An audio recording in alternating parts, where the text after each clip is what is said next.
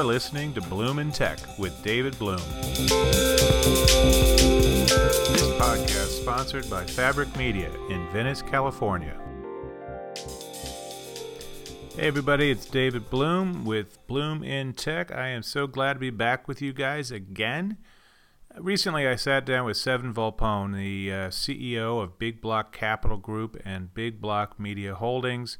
They have their hands in all kinds of interesting stuff, from automotive to advertising to artificial intelligence, real estate, green tech, a whole bunch of stuff. But one of the things that they're doing now is rolling out a new brand called SubNation, which is focused on celebrating the lifestyle and culture around the video game business. Seven has long background in the ESL Esports League. So does the organization as a whole, and now they are partnering with the Entertainment Software Association to bring SubNation to E3, the giant video game conference coming up in about a month. Give a listen to our conversation. It was pretty interesting stuff. We're here with Seven Volpone, the CEO of Big Block Capital Group, which owns a lot of different stuff. It's kind of hard to get your arms around it sometimes, all the things that they're doing. But one of the things that's most interesting among all their sexy engagements is with the budding area, exploding area of esports. Given Seven's background in music, given Big Block's involvement in advertising and creating commercials for a lot of the big car companies and other big brands, the intersections are pretty interesting. Seven, tell us a little bit about where you all hope to go with this esports explosion, what you guys are doing, and more generally, how you guys are seeing the brand landscape. Thanks, David. I think esports is a really exciting avenue.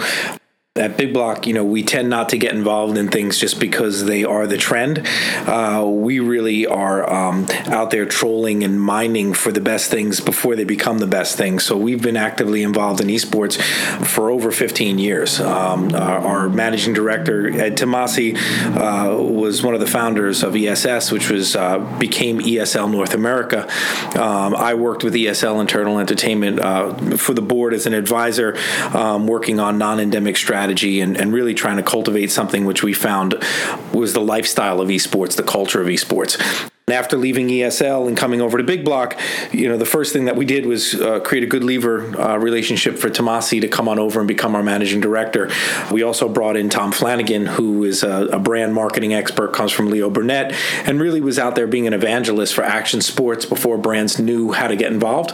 And so we paired them together, created an esports 101 package, and started to go around, the country talking to brands and talking to agencies about how they're going to play in esports. And we have a very authentic understanding of not just brands, but actually the esports audience.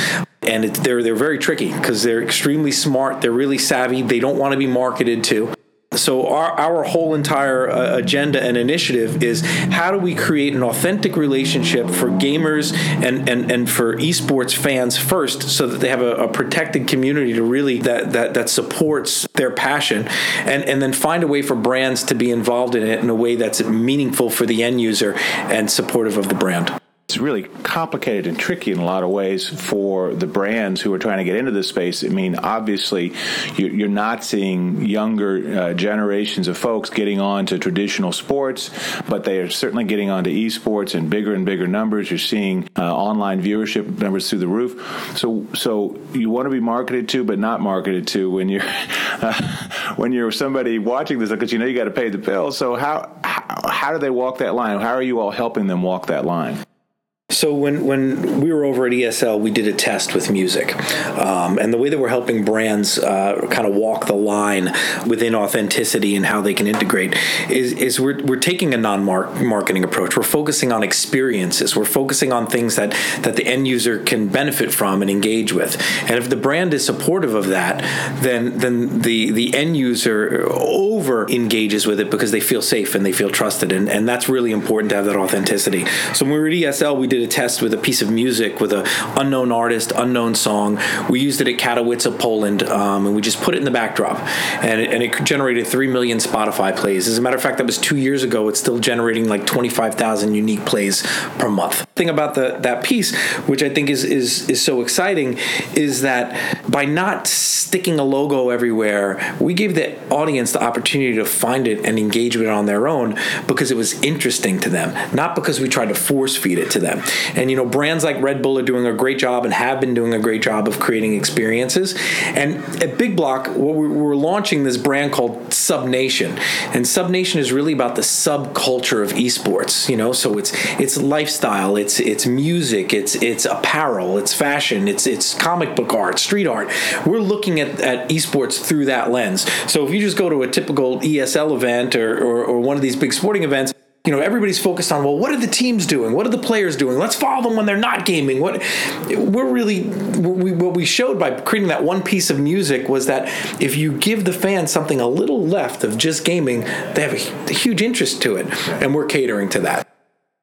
So if it's adjacent, it doesn't have to be on it, but adjacent to it. And so part of what SubNation is about, it sounds like, is let's create an umbrella place to put those adjacent subculture, artistic, cultural, fashion things and bring them all together, because those are things that people care about also, and they just happen to tie into, and gaming is sort of the sun around which all these spin a little bit. Is that basically it? Look, that's it. I mean, everybody's so excited about esports, yet brands are very concerned. 6 months ago, there was no Fortnite. Now Fortnite is the biggest thing in the world. So if a brand says to a game, oh, we're going to put all our money in making a long-term commitment, how do they feel safe not knowing something new is going to pop up the next week? What's always going to be consistent, that common thread, is going to be that culture. Right. And so that's where we're creating, a support system for the brand and for the end user. So, that's really, our sweet spot. Okay, so it becomes the individual game may change,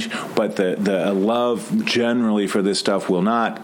Get a part of that, and we'll go on a nice ride together, and so will all our fans, who will get to spend more time in the things they care about. Is this area in esports and the cultures around esports, is that the only area where you all are focusing on a model like this? Because it seems like it might travel well to other areas. Yeah, so a few things. One is that our goal at Big Block has been to take, what was a service production company, turning it into a consultancy and then into an IP house where we're creating and innovating all the time. And SubNation is the first in a launch of several different brands that we have that are, instead of people hiring an agency, they can actually be involved in an experience that gets them all the benefit that they would have from going to an agency, because there's experiential, there's content, there's media buys, there's all these things, but it really has a direct core. Right now with Cord Nevers, they're trying to reach that demo is tricky, as we mentioned, but if you can create authentic experiences and content that they find and you can be there, then you've got that connection, and we're creating those connectivity points. Yeah. And the other thing I wanted to say was, when you talk about the culture of esports, what we equate it to is hip hop, right? In hip hop, you had gangster rappers in Compton and in the Bronx, and they made music that brands weren't trying to market to the gangsters in those areas, but some girl in Nebraska starts shaking her butt, dancing to a hip hop song, buying a t-shirt, buying a hat, buying the shoes, right? And the brands are looking for that audience. The gangster rappers and the producers that came out of those areas brought real authenticity that resonated to a much broader scope. So the way that we look at esports is the PC gamers are the gangster rappers. They're the authenticity of esports. Right. But now once you get into console gaming and mobile gaming, the audience reach is so much broader. Right. So to narrowly just focus on esports, that's not the real pocket that brands are going to have the growth that they need to be in. So we're offering, the ability to make that mobile gamer connected to that PC gamer, but not lose the authenticity. And the difference is some people come at it just from the mobile approach or the console approach, and that's like Vanilla Ice. You know what I mean? That's like somebody coming out and having a one-hit wonder. Right. We're so embedded from the gangster rapper authenticity side of living this OG that we know how to really create that FUBU Blue, that Rockaware, that, you know, that sense of it in the esports and gaming lifestyle place. That's part of it, is let's get into the clothing. You know, now that's things like clothing and shoes. It's not you guys doing the clothing and shoes. It's you guys partnering with brands that know how to do that. But you all are their leader into this space and help make sure that it's authentic, that it connects the right ways, it talks in the right way to an audience that clearly is there and available. Absolutely. And, you know, the apparel brands that can really step up and see this from, you know, like what Michael Jordan did for Nike, you know, that type of cross promotion and what that did is still an ongoing multi-billion-dollar integration. You know, the problem is that there is no real Michael Jordan of esports. Maybe Ninja is the first guy to step up that's kind of got that phenomenon. Yeah, he's sticking out, right? Yeah, he's sticking out. He's got that special package of personality meets, you know, gaming talent. Ability and talent.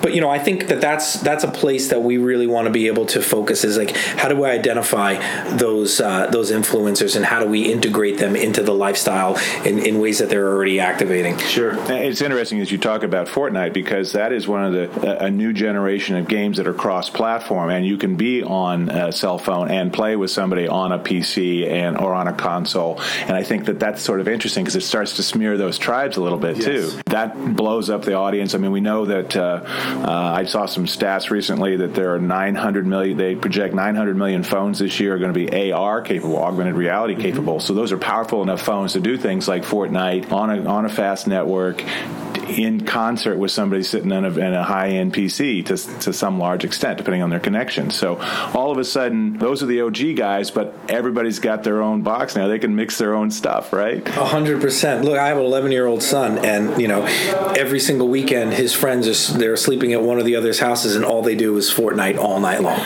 You know, and some friends don't have their own laptops; they just have their mobile phones, but they're all sitting in a room together or online, and they're playing like crazy. And it's opened up, you know, the interest level of esports before was, wow, I got to go out and spend $10,000 on a good PC if I want to be able to compete. And what they really did smart at Epic was create this multi-platform. And so that I think that is going to change the face of how people are gaming. And so, you know, we've been looking at that for a long time, and that's why SubNation is so important, because we touch every single one of those devices with the culture and the assets that we're going to be building. Great. All right. Well, thank you so much, Seven. I appreciate it. Thank you. You've been listening to Bloom in Tech.